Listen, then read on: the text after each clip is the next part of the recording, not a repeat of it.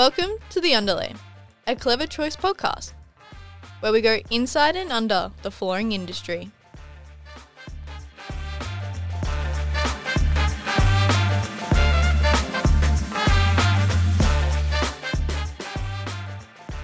Welcome to The Underlay, a Clever Choice podcast, and we have now made episode 7. And with me, as always, is the GM of Clever Choice, Michael Roberts. How are you, mate? Yeah, very well, Matt. No injuries or illness, and you've just come back from holidays. I have. I've had a holiday, and which was nice. Been in Bali for about 11 days. Came back unscathed. The ugly Australian survives. And there were plenty of us over there in Bali, that's for sure. But it's good to be home. It's always good to be home. Sure is. And look, joining us today, we've got a special guest, which is amazing, as always. Rowan Hodge, the CEO of Andersens Flooring. How are you, mate? I'm very well, thanks, gentlemen. It's nice to be here. Yeah, thanks it's great. for having me. Yeah, thanks for joining us in the panic room. And we're going to put you under the microscope. Well, I hope there's not too much panic in the room. Hopefully our industry does better when we're not in a panic, but I like the idea of the underlay. Yes. I think it's a nice idea that you guys have initiated at Clever Choice. Yep. Opportunity to talk about the industry, somewhat inside the industry, but I think there could be quite a few of the topics that are interesting to the public as well.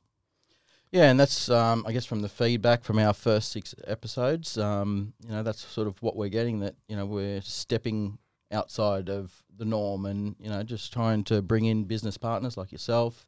We've had a ADFA on, we've had our staff, so, yeah, really just trying to mix it up. Well, I guess the more people learn, the more comfortable they are with the industry, and we don't want. There's no secrets. That's what we want. We want it to be an open and honest discussion. And today, it's I guess with Rowan, Andersens is a Australian institution, mate. Over 50 years, and it is. It's over 50 stores, and that's right. It's an iconic business, and I think one of the really interesting things about Andersens is that where we began as a business in the Lockyer Valley is still where we're headquartered. We're surrounded by vegetable farms, and all of our staff in the head office are all locals. They've all grown up in the area, and there's a certain element of that that keeps us very grounded as a country town organisation. And I think that I hope that will continue to be true as we grow, as we continue to expand around the rest of Australia. It's definitely been a part of the success recipe for us as an organisation to date. It's funny because I'm relatively new to the Gold Coast. So I've been here 7 years now. Actually, it was 7 years, 8 days ago. So I find there's this myth about country towns, and the Gold Coast is just seen as the biggest country town in Australia. And a lot of people tend to see that as a negative. But I think that in your industry, and I guess with small business, and essentially you're just a bigger small business, your birth in the Lockyer Valley is something to be proud of and to embrace. Absolutely. And look, I think we lean into that pretty hard. We don't do a lot of it in our public messaging, so in our marketing doesn't speak to that quite so much. And that's for different reasons, regarding meeting the customer where they are. But I think when we're talking about the really important parts of our DNA, in our internal communications, in our training, in our customer service, in our franchisee surveys, we do begin and end that conversation on country town values. I think there's an interesting element to that, is that we don't need to define them to know them. So, if we were asked to list off what are country town values, we could probably brainstorm some things together, and there'd be some things there that make sense, and we might agree around those. But fundamentally, I think the power of country town values as a culture and as an ethic is that you know it when you see it. Mm. So if we have a customer interaction and it goes well or it goes badly, we're often able to say, well, did you apply country town values to that situation? And if you did, what would you do differently? And so without defining it at all, it's actually incredibly powerful, because people can absolutely relate to that, and they can say, oh yeah, well actually I could have gone the extra mile. I could have tried harder. I could have treated that customer like my best friend's mum, which is a saying our founder was very fond of. And that's actually a nice little segue there, because You talk about family business, you talk about country town values. Your surname's not Anderson. No, it's not. So I'm only the third CEO at the helm. Well, fourth if you include Jack's dad. So Jack Anderson, we would regard as our, I suppose he's like the iconic founder operator. He's our Colonel Sanders in a way. Yeah. You know, he's the core of our original identity, and Jack's still in touch with our network today and is in retirement, but is still important to us as our founder still. His father began Andersens as a furniture operation in the Lockyer Valley that also sold floor coverings, and that was some 60 odd years ago. Jack had the vision to sort of say, well, I could take that flooring business, make it a specialist, and really make something of it. And he backed himself, and he did an incredible job in Gatton first, and then in Toowoomba, and then shortly after that, he began to expand the business further, using friends and associates in what would later be called franchises. So we've got to remember this was such a long time ago. Franchising was a reasonably new concept in Australia at the time. Yeah. And so he was a pioneer in this industry, a pioneer in Queensland flooring, and very quickly expanded the business out over the first sort of 30 years to be a really dominant player in the market and a very respected name in floor coverings, which is a trademark we still trade in today. It's something that I can sort of vouch for, meeting Jack for the very first time. So, I bleed blue, as we've discussed in previous podcasts, and always heard about that Queensland culture or all that up here and didn't really understand it. And I remember the first time I came to Queensland and started with Clever, met Jack for the first time out at Morayfield. He had a little office, in the back of a shop still, had this empire, but was still in a shop working out of the Moray store. And Simon sort of took me up to introduce me to Jack. And I just remember he brought me in and was, in my business career, probably the first person that actually took the time to sit down and actually get to know who I was. And that was, that stuck with me. And it's something that now I bring into our business that, I really want to get to know the people I'm dealing with, what drives them. And he really, really left a mark on my experience in the flooring industry. And I think from there, it's also made Clever really connect with Andersens and, our core values. I've got a lot of synergies because of Jack and because of what he gave me at that very early stage of Clever's involvement with Andersens. And then I remember the first time I met you up in Gatton, you did the exact same thing. You brought us in, asked us from, probably not more as a personal, but from Clever's point of view, what we wanted out of our relationship with Andersens. And, that was very touching to have one of our major clients. The first interaction was to ask us what we wanted out of the relationship. Most of the supplier-customer conversations is about what you want out of us. But, I do remember our first conversation was about, what we wanted out of you. And, that also, built our relationship on a very good path because you built that respect with me from the very get-go. And I think when you talk about country values, communication is definitely up there on the key. The way you communicate and talk to your clients, suppliers, and obviously that then extends to your customers. Well, I didn't know in that first meeting, in my defence, I didn't know you were a cockroach. I probably, would have and should have given you a much more harsh ride. But look, I think all jokes aside, the fact that we're still Queensland headquartered and still in the Lockyer Valley, that does influence very much our. It keeps us grounded. But I think the important thing is that, just like Jack demonstrated, he achieved a business at significant scale, and he did that not by being a Queenslander. He did it by being a really good retailer, wholesaler, by meeting the customer where they were, and by doing it with country town values as sort of the secret weapon. I like to think that translates anywhere. I think it would translate internationally. I think it'll definitely translate, and we see it translating as we expand into other states in Australia. And so while we are a Queensland genesis, I don't believe that's our limit. I think it's a strength. And I think that, but I think the trading in being a Queenslander is not really our brand when we trade in the ACT. It will be much more about the values we bring to that transaction with a customer. And I'm thrilled to hear the experience you had when we first met. Yep. But I hope that's the experience that our customers have when they deal with our franchisee in Wagga. When Dave and Angela, our local owners down there, greet a customer, they happen to be in a country town, but they're getting an Andersens service standard that is the same as the one in Gladesville in Sydney. It's the same as the one that we have in Stafford in Brisbane, and it's the same as Cairns in far north Queensland when Colin and Carly are serving their customers in that market. So I do think it translates very well. I think it's interesting to hear the story you have about meeting Jack for the first time. He's a really iconic identity in our organisation, but he's also quite an iconic identity in the industry.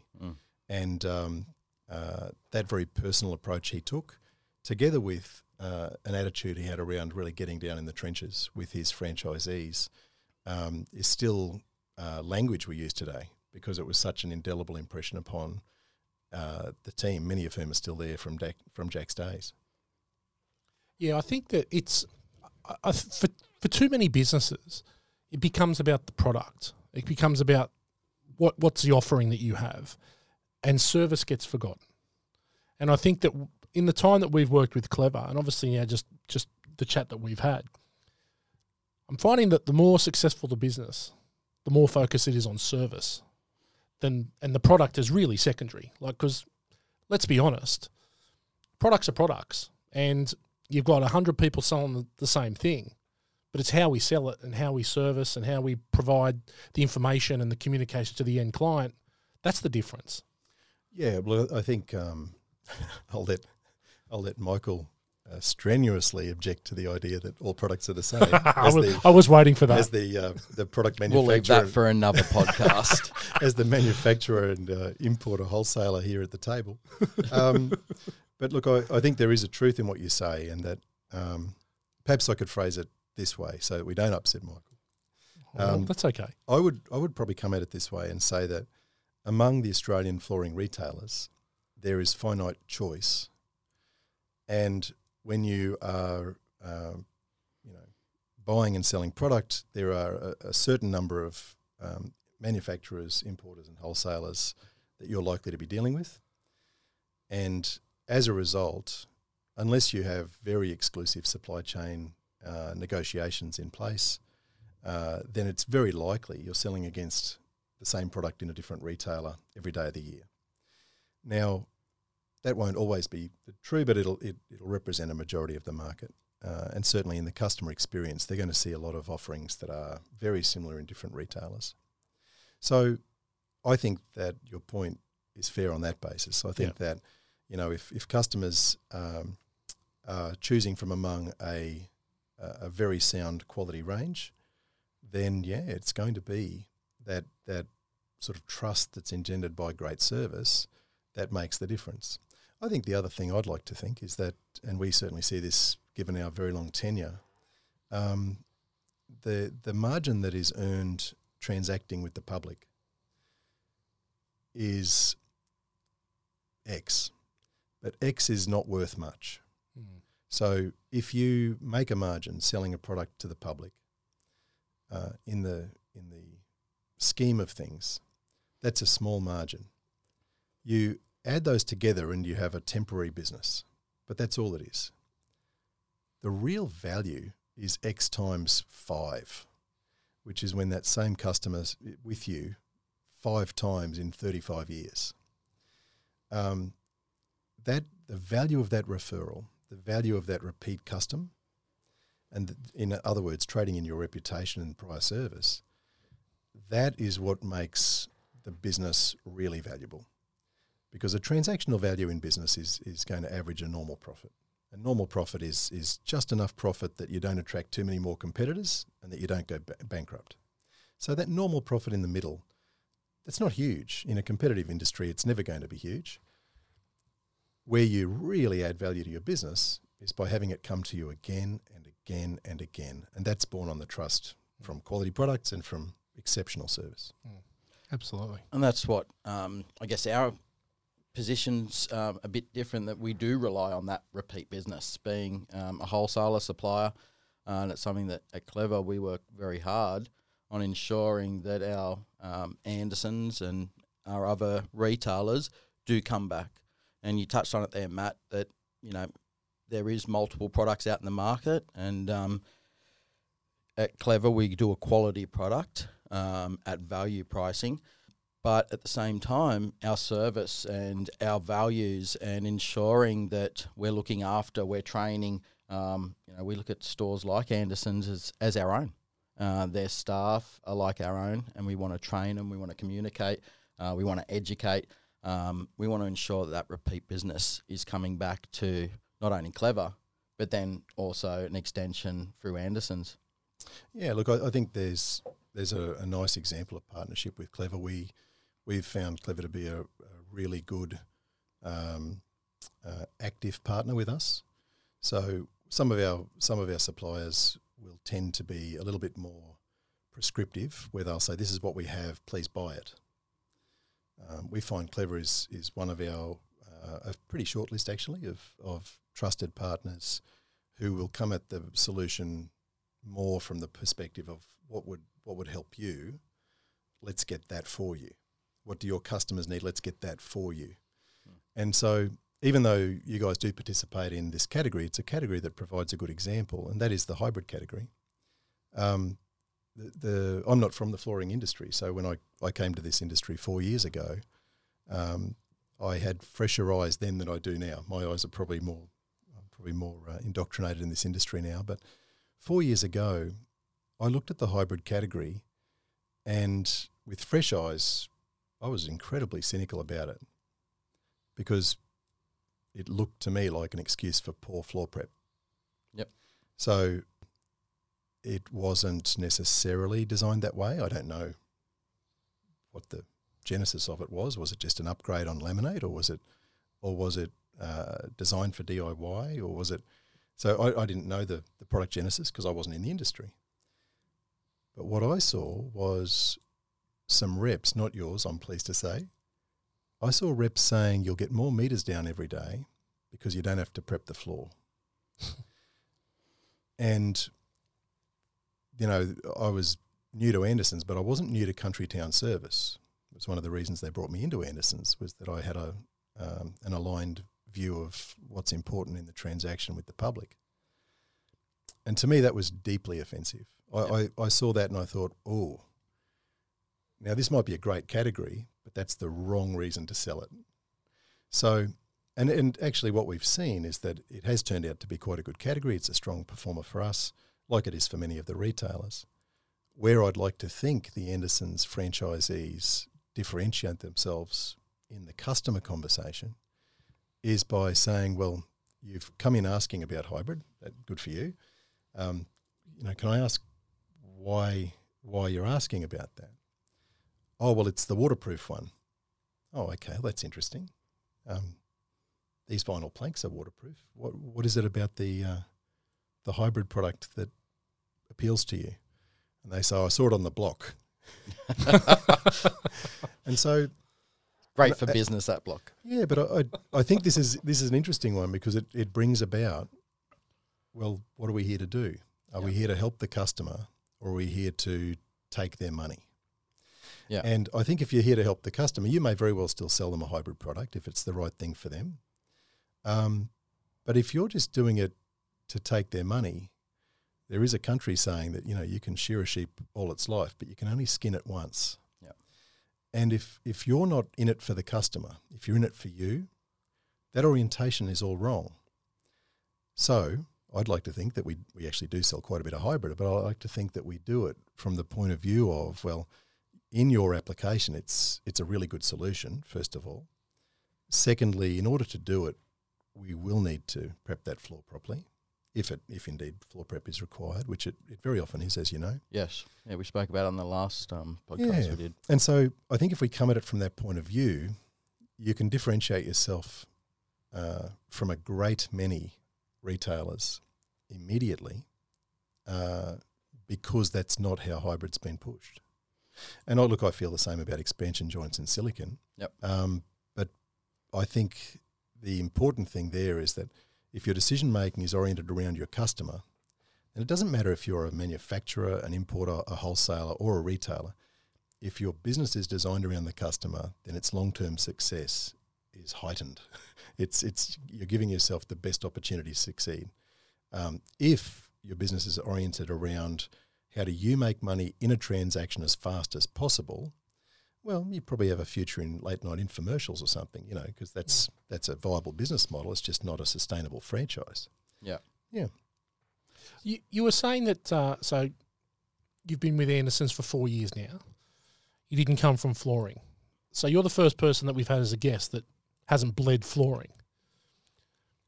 Why choose flooring? Why get into this industry? What do you bring? What do you bring to Andersens? Yeah, well, some of my franchisees probably ask that question occasionally. I come from an accounting and law background, so that was my education. But my background as relates to franchising was very much in retail, and so I was from a retail background in a franchise string of franchise environments, Battery World, Quest Service Departments, and Domino's Pizza. And while each of those are fundamentally different businesses, they're not fundamentally different models. You're serving the public and you're buying and selling product, or in the case of Quest, you're leasing product. But effectively, you're transacting for the sake of the customer. If you're doing so better than your competitors, then you will have growth. And if you're doing so exceptionally well, then you'll have abnormal profit. And for a franchise to be sustainable in any of those environments, the underlying model itself has to be a two-margin business. So there has to be enough margin in the transaction with the public that the franchisor can have a margin and the franchisee can make a sustainable profit. And if that stays in balance, then you've got a really sustainable model that is symbiotic. Everyone grows, everyone wins together. And I think that's what's proven to be the case with Andersens. It's one of the reasons that we've been around as long as we have and we continue to grow. It's also one of the reasons we have incredibly high franchisee satisfaction compared to the franchise industry benchmarks. Now, on the flip side, if a franchise transaction doesn't have two margins in it sustainably, then either the franchisor is fat and happy and the franchisees are miserable, in which case you'll have terrible turnover and you won't have any good referees to sell more franchises. In this day and age, you'll probably get sued as well, is one of the cold, hard realities. On the flip side of that, if the franchisees make all the money and the franchisor doesn't have enough margin, then they can't support their franchisees properly. And so eventually that starts to limit the potential of the group as well. So franchising for me is all about, is the model suitable for franchising? Andersens definitely is. And is the balance correct between the interests of franchisee, interests of franchisor? And finally, are they tightly aligned so that when one is winning, the other is winning? There's a very old sort of expression that, a man can't have two masters. In this day and age, that would be a person can't have two masters. That's largely true.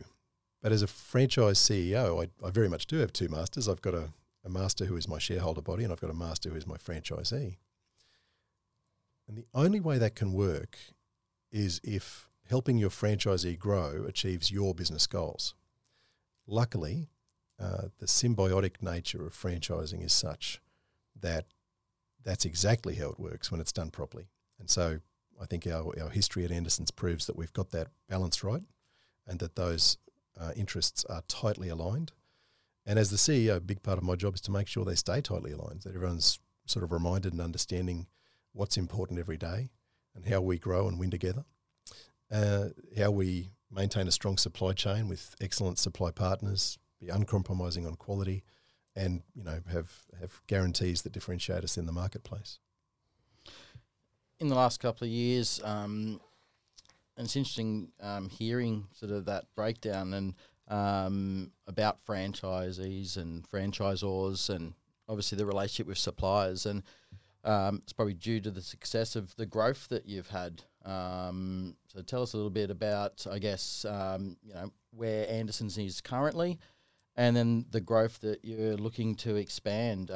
Like you mentioned before, now moving down, heavily into New South Wales, store in Adelaide. Sure. Well, look, there was a CEO that took over from Jack, who was Brian Cooper. Brian was at the helm of Andersens for over a decade, did an outstanding job. And when I came along and Brian was eyeing a store to buy, and he subsequently did buy and did tremendously well there, when I came along, I was very lucky. I inherited a business that had a very, very sound foundation. And I would regard that really as sort of something of a launch pad. The Andersens infrastructure was already there to support a lot more shops. And it had proven its durability by, sustaining itself for so many decades. And so it was a very, very good opportunity to take a business that was fundamentally sound and had really robust architecture to support growth and to apply growth. And so every CEO, if you ask where we are today, I would say I'm in the same position as every CEO. We have a duty to grow. So capital goes where it's welcome, but it also goes where it's rewarded. And our shareholders invest in our business to see their results grow, no differently to a franchisee buys their own business to see their wealth grow. There is an opportunity cost for any investor, whether they're a franchise business owner or whether they own and operate a sound studio, or whether they are a manufacturer, importer of good quality flooring product. You could have invested in something else. You could have purchased, a bank deposit's probably a bad example. Interest rates haven't been that high previously. Yep. But you could have bought a stick of gold. You could have bought a house, real estate investment. You could have had your shares in the share market. But instead, you took that exact amount of money and you applied it to buying shares in my business or in your own. So there was an opportunity cost to making that investment. And what that means is that if someone trusts you with their investment and you're not growing it, they could be seeing that same investment grow elsewhere. Which means that you have an obligation to grow a business if you own it. If you're not growing it, you are doing a disservice to your investor. And so my brief was very clear when I joined Andersens, was to take this very scalable business and put it on a growth footing in store count and same-store sales growth, to evolve the retail model, drawing on the retail background that I've had, and hopefully to come at the industry with fresh eyes in an industry that has been reasonably static for a very long time. In our retail format in particular, I think the flooring industry in Australia, Andersens included, is probably guilty of still looking and feeling for the customer a bit like it's the 1970s, where you'll walk into a store, there's going to be some swatches of carpet, there's going to be some planks of this and that, some samples. You're going to talk to a salesperson. That salesperson's going to try to arrange a measure and quote. They're going to quote you. You'll compare quotes. You'll make a decision. It'll get installed at some point. This is the same that it was in 1970. Yep. Like there really isn't any innovation in that. And so I do think there's an industry here with the opportunity to innovate in our retailing, in our customer service experience, and increasingly with the shifting media landscape that means customers come to us via a different travel path to what they traditionally did. Yeah. So why Andersens? Why? For me? Yeah. Well, I was invited to come and join Andersens, which was it was a very pleasant thing to be headhunted. But for me, I saw a really tight alignment. I'm not from big cities myself. That's not my background. I saw here an organisation with country town values that was scalable with a culture that I really, really liked. So in a nutshell, this was not a pretentious organisation. This was an organisation that had these really deep country roots, the culture we were talking about earlier, a very long franchise tenure, unbelievably long franchise tenure, good franchise profitability and a balanced franchise model. So I saw a lot to like here. I'm pleased to say 4 years later I still see plenty to like, and I think if I keep doing the right thing by my shareholders and by my franchisees, hopefully I'll spend a lot more of my career in this role. And I guess why Andersens for your customers? Well, that's a really important question. I think if we look at franchising, or retailing is probably the better way to say this, if we look at retailing flooring in a landscape that hasn't changed much, in historical terms, the owner-operator of a given business, whether they're an independent or part of a chain, has probably been what makes the difference in that individual store.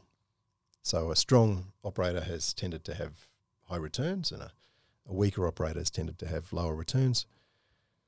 And so for the customer, without brand being a consideration, the operator themselves has been key. Even in franchises today, that's still very much true. You'll have, across any franchise community in any of the chains, I'm sure, you'll have some that underperform, you'll have some that are genuine high flyers, and then you'll have the bulk in the middle. And if you're an excellent model with really good support, that middle is always rising to emulate and be more like the excellent operators among you. I think if you are a customer, your exposure to the best practices is the first and foremost thing. So if someone has a fantastic store with a great range and really good service, those fundamentals there'll be very little that is more important than that. Yep. But I think it is incredibly important to differentiate. So at Andersens, we differentiate on a number of different channels.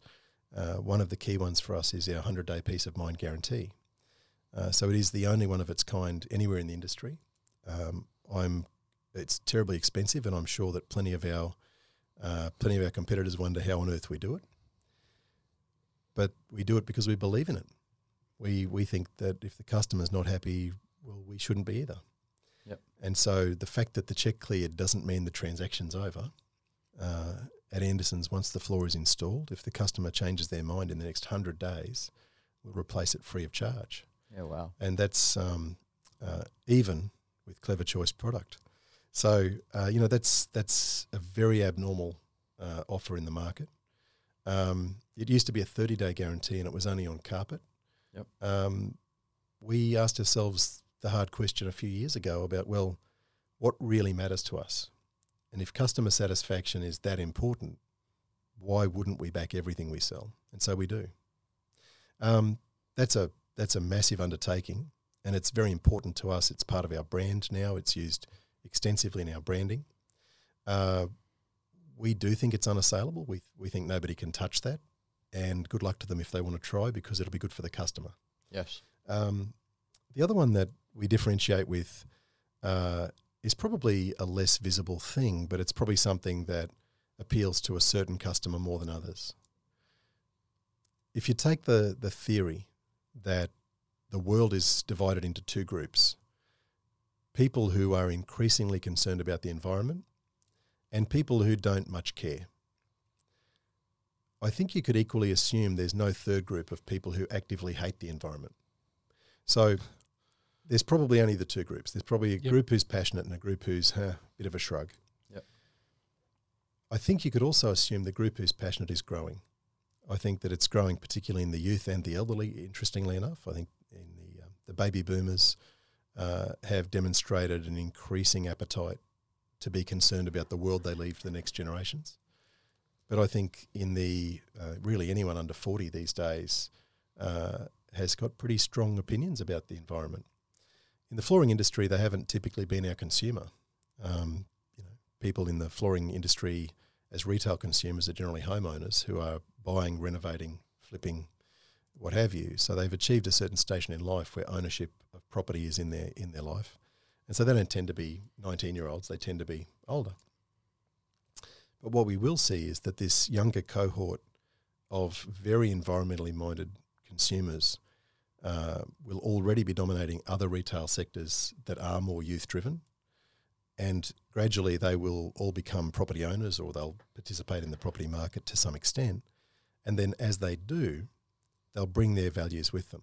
Mm. At Andersens, every time we win a job, we sponsor a tree planting. We started doing this in October in 2020, and we did it not really because there was pressure on the industry to do something. We did it because we believe in it. We did it because we think, well, you know, we have a carbon footprint like any retailer with a supply chain. Our products aren't that easy to recycle, although there's some promising initiatives underway at the moment. But this is something that matters to us, because if we think about country town values, well, looking after the land matters, climate change matters. If you're a farmer, a drought matters, or a flood really matters. Yeah. And you know, we don't have to have long memories to know just how profound those impacts are on rural communities or coastal capitals. So for us to commence of our own initiative, an environmental program that's completely, I'm very proud to say, we have no contractual right to demand this of our franchisees, and we have 100% participation from our franchisees voluntarily, which is, I'm extraordinarily proud of that. But to date, we've sponsored 225,000 tree plantings in 59 countries. There's 11 plantations in Australia. And we run that ourselves. I do the sponsorships personally. So I personally book the tree plantings on a site called Plant for the Planet. Now we get gazumped because we're not huge. You know, Andersens only 55 stores. Officeworks did 1 million trees last year, and I sit in the ARA Council, the Australian Retailers Association Council, with Sarah Hunter, who's a fantastic retailer, runs the Officeworks organisation. And I heard her say that they did 1 million trees, and it was like a rounding error for them. But I'm really proud that we've done 225,000 trees, and so I think that you can be a contributor to the conversation, but you can also be actually an active part of a solution to a problem. Yeah, I think our Project Green is a really nice little differentiator. It probably doesn't appeal to everybody, but it doesn't upset anyone either. There's no third category. Yeah, and it's, we're proud to contribute. I remember when Sid told us you were doing that, and I was one of the first ones to put my hand up, because I also believe in leaving our planet in a better place than we came into it. And if we can do our small part to contribute to that, and you should be very proud of your achievements. I was looking at the numbers the other night, and it is amazing then to scale it against an organisation like Officeworks. That is actually amazing figures. Well, don't get me wrong. I think Sarah's initiative is phenomenal. Yeah, and I hope they keep doing it and do many more. A lot of people getting on board. And look, I think that tree planting is a lane we've chosen. I don't think it is a carbon strategy. It didn't begin that way. Yep. But I think that all organisations will increasingly be adopting carbon strategies which are designed to either offset or, to some extent, neutralise their carbon footprint. In retail, we trade during the day. We air condition or heat our stores during the day. The sun's in the sky during the day. So rooftop solar for retail stores is probably the lowest hanging fruit that we have as an organisation and as an industry. I'd expect that where that was a pretty unusual conversation with a landlord 5 years ago, I'd say it's probably really mundane now. I think landlords probably expect to be asked. Yep. Now, of course, there's some leasehold concern around that the landlord owns the roof, and if you punch holes in the roof and it leaks, it's the landlord's problem. So you probably need to be having really forthright conversations about who'll be responsible for this or that. I think as long as you understand who you're speaking with and relate to them, I think there's very, very little resistance from landlords, in my experience, to having rooftop solar installed. It's good for the planet. It's good for your power bills. To me, that sort of thing's a no-brainer. Yeah. I think on the transition to electric vehicles is going to be interesting.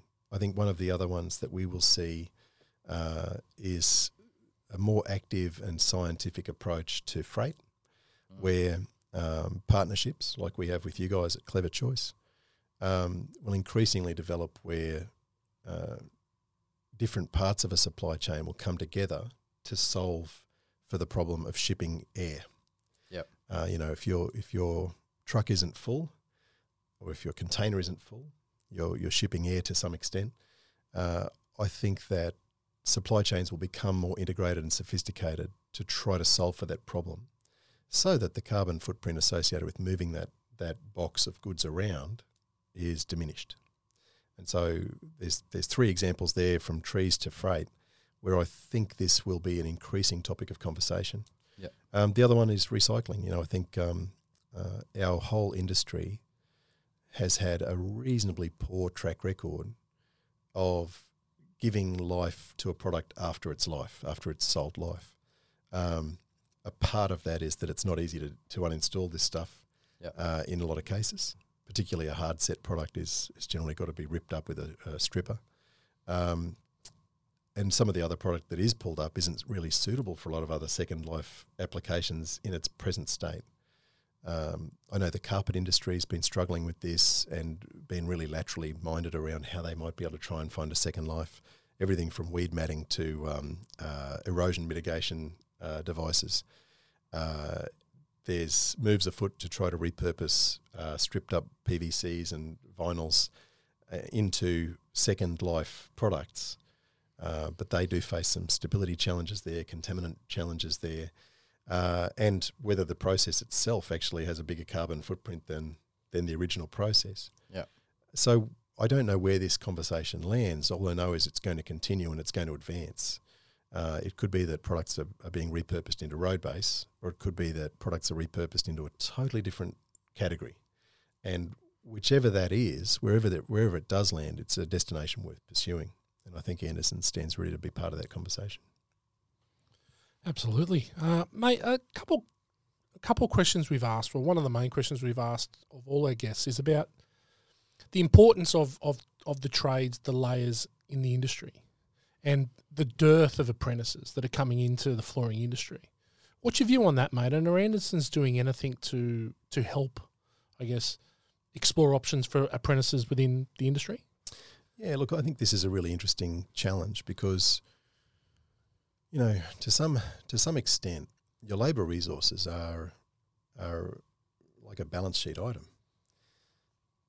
It's a cliche in business, but it's true that your people are your greatest asset. So if we think about that in terms of someone who's a franchisee or a store manager for stores that have them, or for a salesperson in a store, even an administration person in a store, or a warehouse supervisor, those people are assets of the business that you live and die by, and that you are devastated if you lose one. And so that's the traditional business paradigm, is that you have invested their energy and training and coaching, mentoring, culture, and all these other things to try to have that advantage that you've got the best team. Installers are very much the same, but because the shortage is so acute, there's been effort by whole of industry to try to solve this, which is unusual because the whole of industry is not interested in getting me another salesperson. So the installers have sort of been moved out into a separate category because of the acute problem that the industry faces. I've personally seen really noble efforts from groups like the FCIA. That Andersens, I will say, was a part of that organisation. We have withdrawn from that organisation. But I didn't withdraw from that organisation because the effort wasn't noble. The effort's absolutely noble. It's a good effort, and it's worth a try. What I've preferred to focus on is the things over which we have the most control. And so we generated our own internal apprenticeship drive to try to bring on the next generation of installers. Across 50 shops, as we then were, we managed to put on 70 apprentices in the first 14 months. And our hope is that if we're able to do that and do it again and again and again each year, that roughly one apprentice per store per year on a sustained basis positions you eventually as the sort of the retail organisation that has labour fully trained and available. Today, very few retailers in Australia have installation labour available in abundance at high skill. Yep. If they did, the prices would be lower. The balance would be better, and there'd probably be a supply chain of installers coming through behind them. Today, the installer workforce is a little bit differently incentivised, because if I'm an ageing installer and my body's starting to ache and I'm thinking I might hang up my spurs soon, I don't have a strong incentive to train someone else because I'm yielding monopoly rates. You know, I can charge whatever I like, really. And if I put on a second person, well, it probably eats into my margin. Why would I do that? And I'm tired anyway, and training's hard, and why bother? So I think what we need to do is to come at that problem more deliberately. We need to be more active as retailers, and whether it's through industry associations like the FCIA, or whether it's through in-house programs. I believe Newfern is another example of an in-house emphasis on growing your talent. I think they're all worth a try, but I think that the ones that I expect to be the most successful are the ones where the retailers themselves actually take the bull by the horns, hire for the apprentices, and that's not easy, but you've got to make the effort. Yep.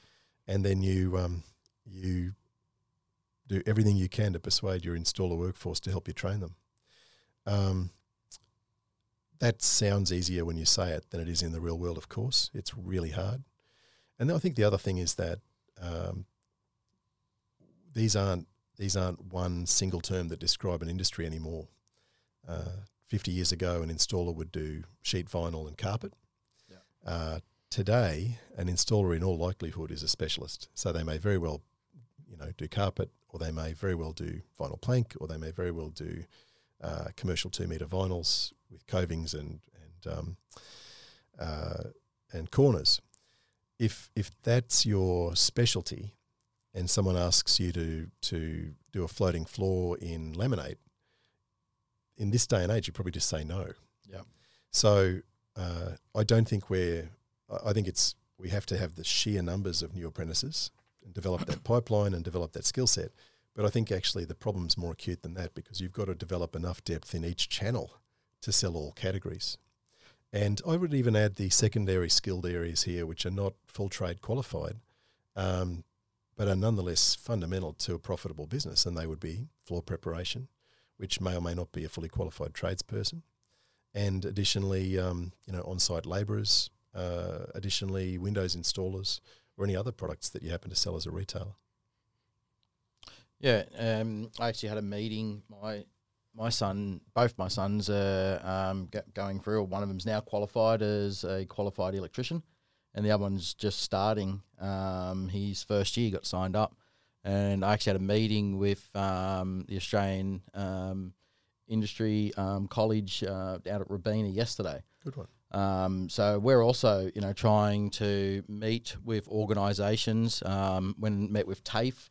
So as a supplier, even though we're not directly involved with installation, something that at Clever we're very passionate about, of trying to encourage pathways for younger kids and the younger generation to come through, because especially like you sort of said, that there's a lot of specialty installers out there, and when we do a lot of the regional areas where there is only one or two installers, it sort of can pigeonhole the store to what offerings they can offer the client. So it actually also reduces the choice, I guess, in product mix in certain areas, because and it's not just regional. Actually, some city stores also have this problem where they can't get floating floor installers, or they can't get vinyl installers, because a lot of the stores are now specialty in their fields. That for us as a supplier, and I believe what we try and do at Clever is become more of an educator as well.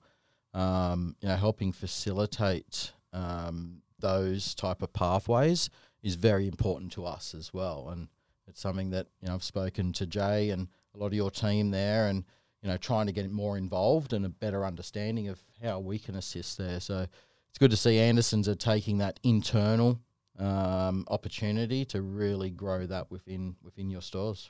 Yeah, and look, I don't imagine it will be easy to sustain the high levels of recruitment we've achieved, but like anything, if it's not a priority in your business, you're definitely not going to achieve it. So I think as an industry, and certainly inside the Andersens business, it is a very high strategic imperative of ours, together with our other strategic objectives, which are really diverse. So there'll be things around technologies, there'll be things around our store image, things around our design focus. But apprentices is definitely one of our pillars. Wow. The new image that you guys are producing in some of your Andersens stores are absolutely breathtaking. Yeah, look, I'm really proud of the new store image that we've rolled out. It's an image we're internally calling Image 25. The objective is that we'll have all of our stores, new and old, over to the new image by 2025. It's only the second image that we've rolled in the last 15 years, so it has been a while, and I think our old stores actually held up pretty well. The image of those stores was pretty good, but I think it was time to take a fresh approach to the industry. There is no doubt that the new Image 25 stores are very fresh. I think anyone who visits those stores, I know your reps are regular visitors to our stores, but anyone from inside the industry that does visit those stores generally has the same reaction, that these are the best looking stores in the industry. I think the other thing that is arguably more important, no offence, is what the customer thinks. And we're getting a very warm response from the customer. The intention is not just to make this a more contemporary in-store retail experience. It's also to make it's to differentiate ourselves from that 1970s style, where it's a rack 'em stack 'em retail environment that's going to follow the same travel path it always did. Today, the customer comes to us by a really different travel path. So if we look back even 10 years, customers weren't being influenced by Instagram or Pinterest around their interior design choices. They were probably finding themselves first and foremost having a need to participate in our industry, so they need flooring for some reason. If they happened to have us top of mind, either through past experience or referral, or by traditional media like free-to-air TV, or letterbox distribution, which was still very widespread 10 years ago, then that promotional trigger might have been enough to get them to come to a store. If they came to a store, they probably went to 2 or 3. If they felt comfort with a product or a salesperson, they probably booked a measure.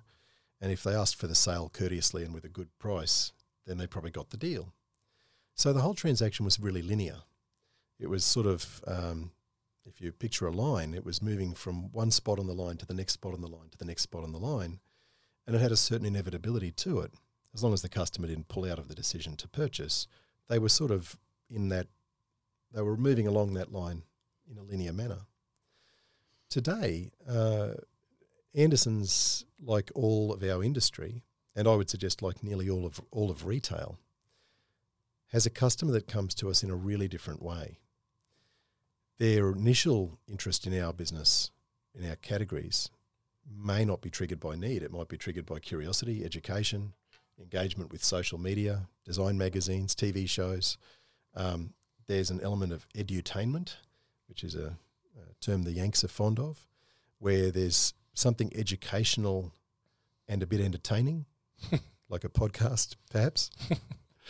It might also be stimulated by your social environment. So it might be just through your connections.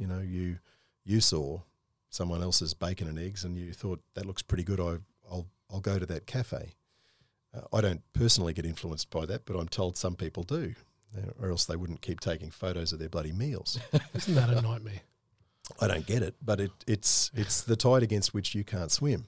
So You're right. the modern retail consumer is being influenced by these other things. If we look at the flooring industry more specifically, that pathway to purchase is really non-linear now. There is an inspiration stage, there's a design stage, an assessment stage, an education stage. We have customers that walk into stores using industry jargon. And it's a bit discombobulating, that's our talk. That's this podcast type of talk. Yeah. Wear layers and fibres or substrates. And you hear them using this terminology and think, wow, where did this come from? This person's not from the flooring industry. What it is they've been watching YouTube, or they've been searching up in Pinterest or in Instagram or Facebook, or Google News. There's been any number of different touch points that have led in a very non-linear way to the moment when they're beginning to seriously consider their alternatives.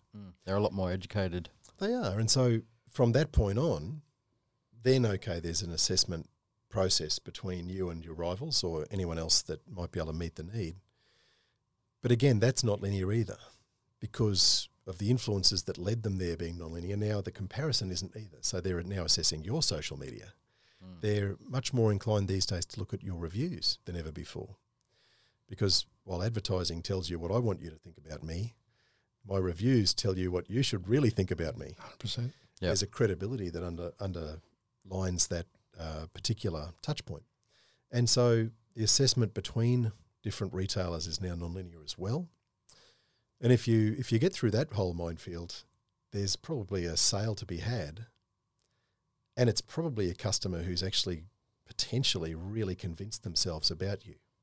So actually there's a slightly different endpoint for the customer to the old process as well.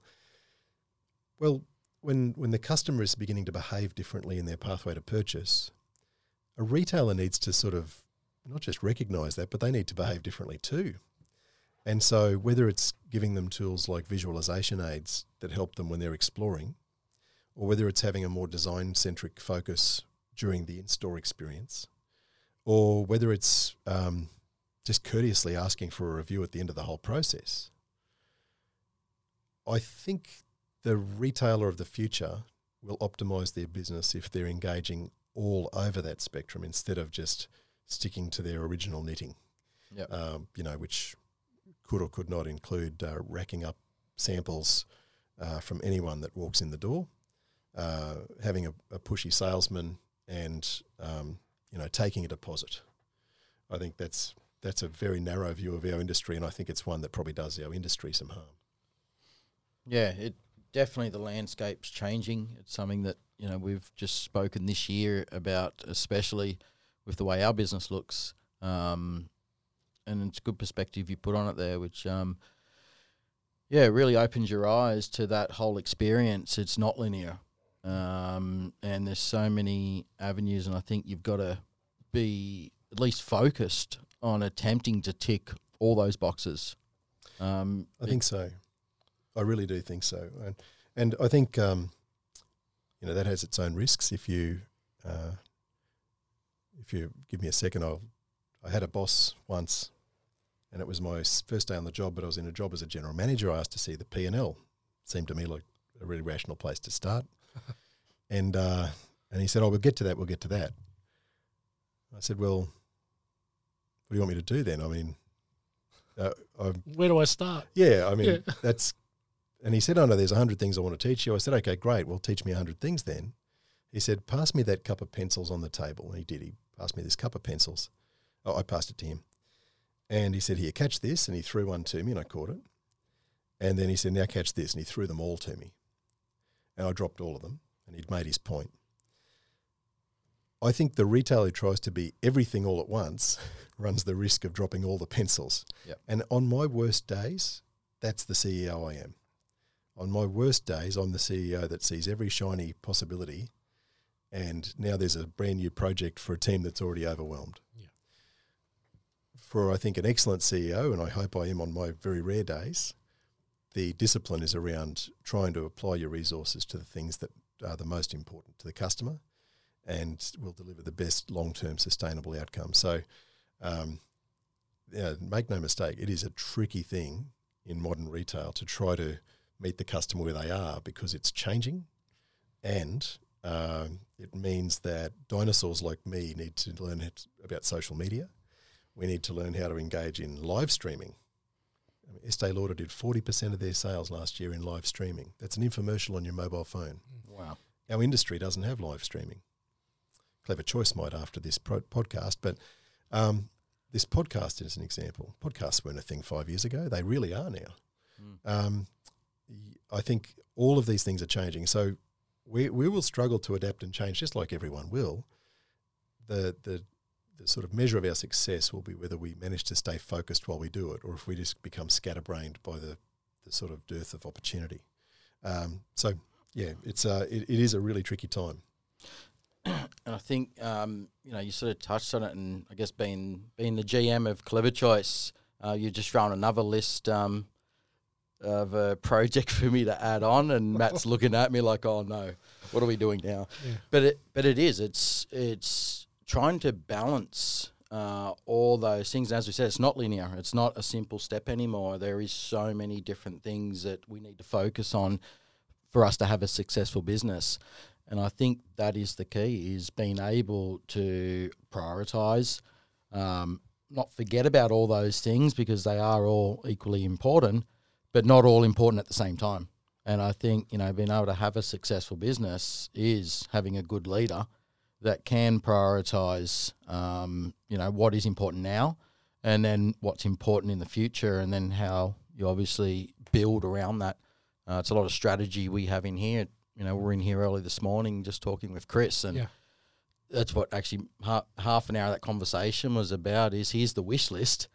How do we timeline that? And then building it in with your revenue and, and then your people, which is another important part, which obviously you've touched on there, having the right people. So it's challenging. It's what excites me.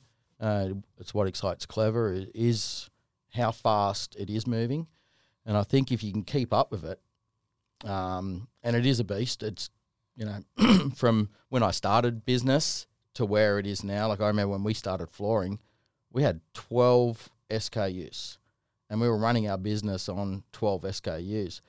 I think we're over 1,500 SKUs. You do have quite a big range of trims, that's on you. Yes, thank you. Yeah. 1,350 of those are trims. Yeah. And I think that's what it comes down, like when you said about choice, and it's not just about having the 12 SKUs of flooring. It's all the bits and pieces that go with it, and everything from the floor leveling to the floor to all your scotias to your finishing trims. And I think when organisations and retail stores and suppliers can supply the whole flooring package from start to finish, that's why it's a reason for one of our success, and I believe it's a reason for Andersens' success. Is I know from experience going into the stores, they do go through that process. And I was in your store one the other day, they were doing training on floor leveling. So for the stores and for their members, to be experienced in every aspect. And I guess is where we touched on DIY the other day as well. Yeah. Yes, DIY, anyone can clip the floors together, right? That's not the hard bit. The hard bit is all the preparation. And the key to any good job is all in the preparation. The preparation most of the times actually takes longer than the actual laying of the floors. And then, the post-installation of finishing it all off and how to then clean and maintain. And, it's a process. And as you said, to give that 100-day guarantee, it extends into another 100 days past where most people think, oh, it's over, I've got my money. The fact that Andersens are then continuing and offering that extra 100 days is the true length of, I guess, what that customer experience is. Yeah, I think that's right. I think you don't necessarily.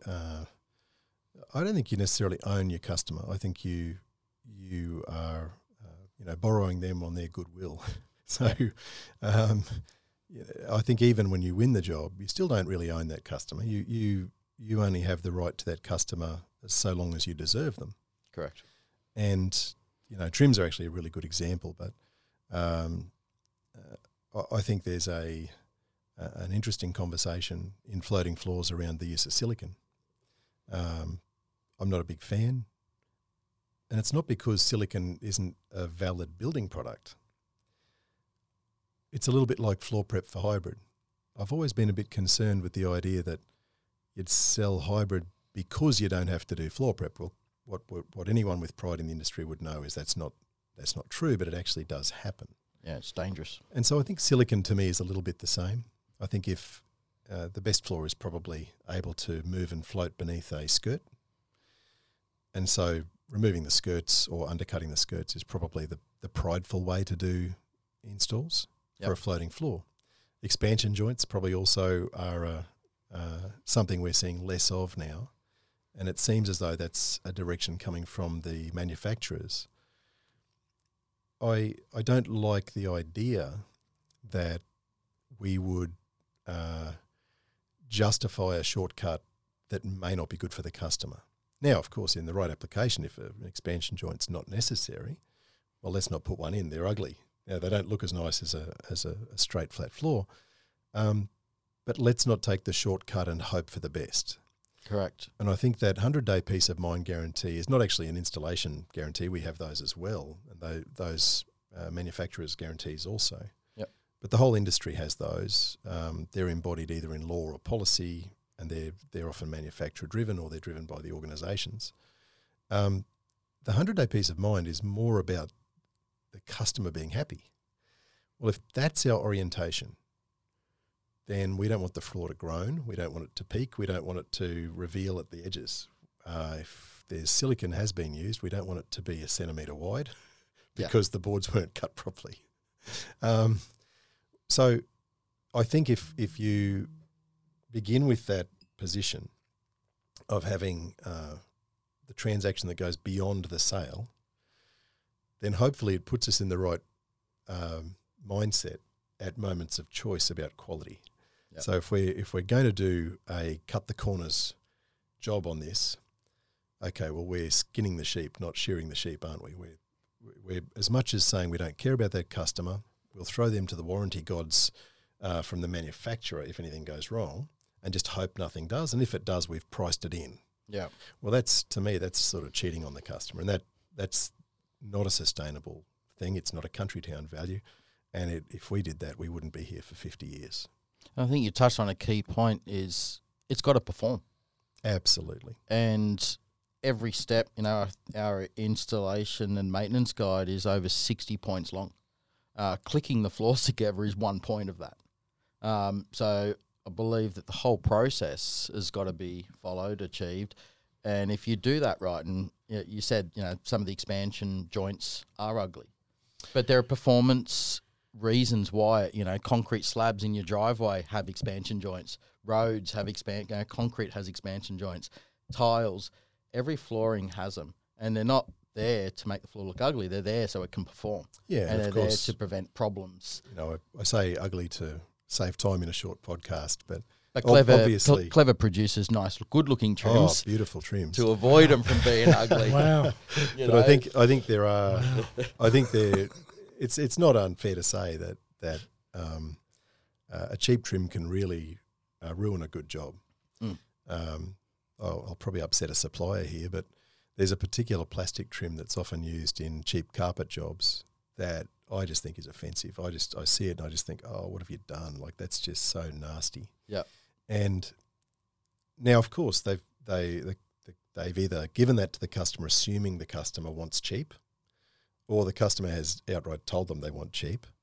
And sure, there'll be horses for courses times where you just have to use that low cost product because you're cutting the cloth to fit because there's a budget on the job, or it's for a rental property and they don't care, or whatever it may be.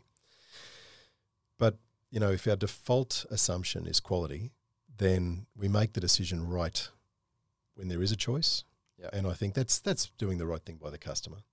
If you're making the decision for profit or for ease because you've got a roll of this rubbish out the back, that's doing the wrong thing by the customer. So these are only fine lines, but actually there's a really different mindset at play in both cases. Yeah, for sure. I quite like cork expansions if you have to have one. But I quite like cork as a category, but you have to work on your range there. I don't think you guys you're not pushing a lot of cork. No, not as yet. I have to get over to Portugal and get some of that nice Portugal cork. But I guess, we like to say, make a clever choice. By all means. So yeah, it's been really great having you on, because really going through the whole process of what Andersens delivers, who Andersens is, and seeing that you're pushing and promoting good practice, environmental change, innovation. It's really a delight for us to be a part of that experience and that journey. And, we thoroughly enjoy every day. I know our whole team loves being involved with all your members. And I think Austin spent a lot of time down at your newest Gladesville store. And I said to him the other day, I said, are you on the payroll down there? You seem to be in the Andersens store. And he's really created a good connection with your member, and to the point that, he's become good mates already with the staff down there. Yeah. And that's sort of the commitment, I guess, we have to all our retailers that we deal with, is we want to be an extension of, your business, and we enjoy doing it. Yeah, well, look, I think you've picked a really good example there in our new Gladesville store in Sydney. We're in Sydney for the first time. It's our first time participating in that big metro market. Sydney's got some unique challenges as a market. We've got a franchisee there that's not from the industry, so he's new to this industry. Exceptional retail background and very strong franchising background. He's going to be fine. Yeah. And applying the Andersens model, he's going to be very, very successful, I believe.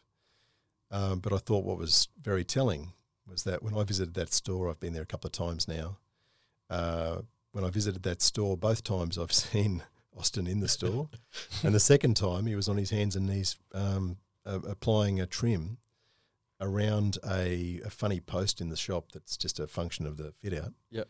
To make sure that the clever product that was on the display floor there looked as good as it possibly could. It's a real bugbear for me that in this industry that we often see the flaws in flooring stores that look terrible. Oh. It's like going past a sign writer who's got shitty signage. There's nothing worse. And so to see that he was taking the pride around that trim, that meant a lot to me. I thought, yeah, that's what I want to see more of. I think the clever reps are pretty welcome wherever they go. Like all reps, it's always appreciated if you make appointments before you arrive, but I think the clever guys do a good job of that. Yep. And I think you've fattened a few of us up. Some of you arrive with donuts or cookies, and I think that's just knowing your audience. Good for you. Yep. Look, I guess we've taken a considerable amount of your time this morning, mate, and we've appreciated it. But just one final question, I think, to wrap up. What's next for Andersens?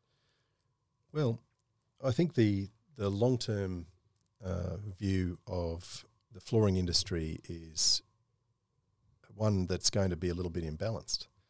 So if you look at demand in the long term for flooring, its best driver is population. Every human wakes up in the morning, puts their feet on a floor. They walk on floors all day. And so more humans means more floors. That's true of the new market as well as the replacement market. So Australia's population forecasts are up. We don't have a diminishing population here. We have a growing population. And all of the population forecasts for Australia are for us to see significant population growth. So I think that alone is a denominator that you can't ignore if you're looking at this industry. It means this industry will be resilient to recession and boom, that we might ride the boom a little, we might have recessions that take demand down a notch, but in the long term, that line is up. So that gives me the confidence to say that we can bank on growth as an underlying sort of market force. If we continue to differentiate, there's a great deal of territory in Australia that we believe needs to be shaded in on the map for Andersens.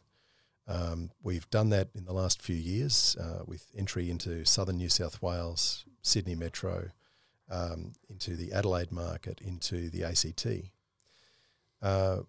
I think that we'll continue to be opportunistic about our growth. So we would expect to continue to shade in the map in New South Wales.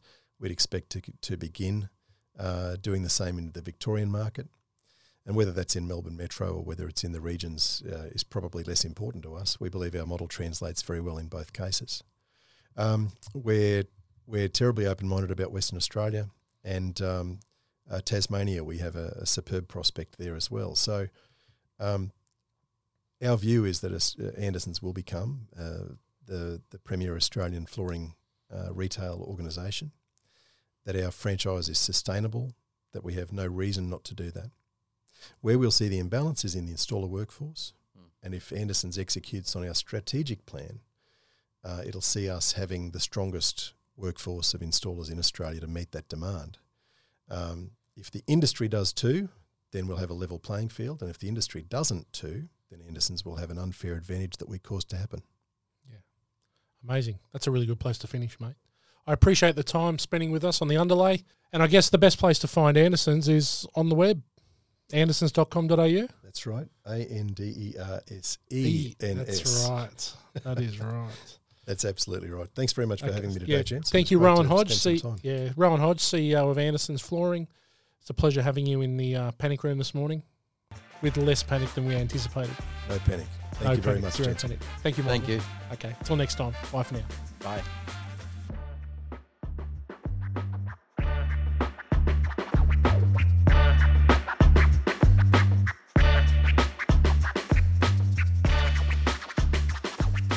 Thanks for listening to The Underlay. If you want to hear more, follow us on all good podcast platforms.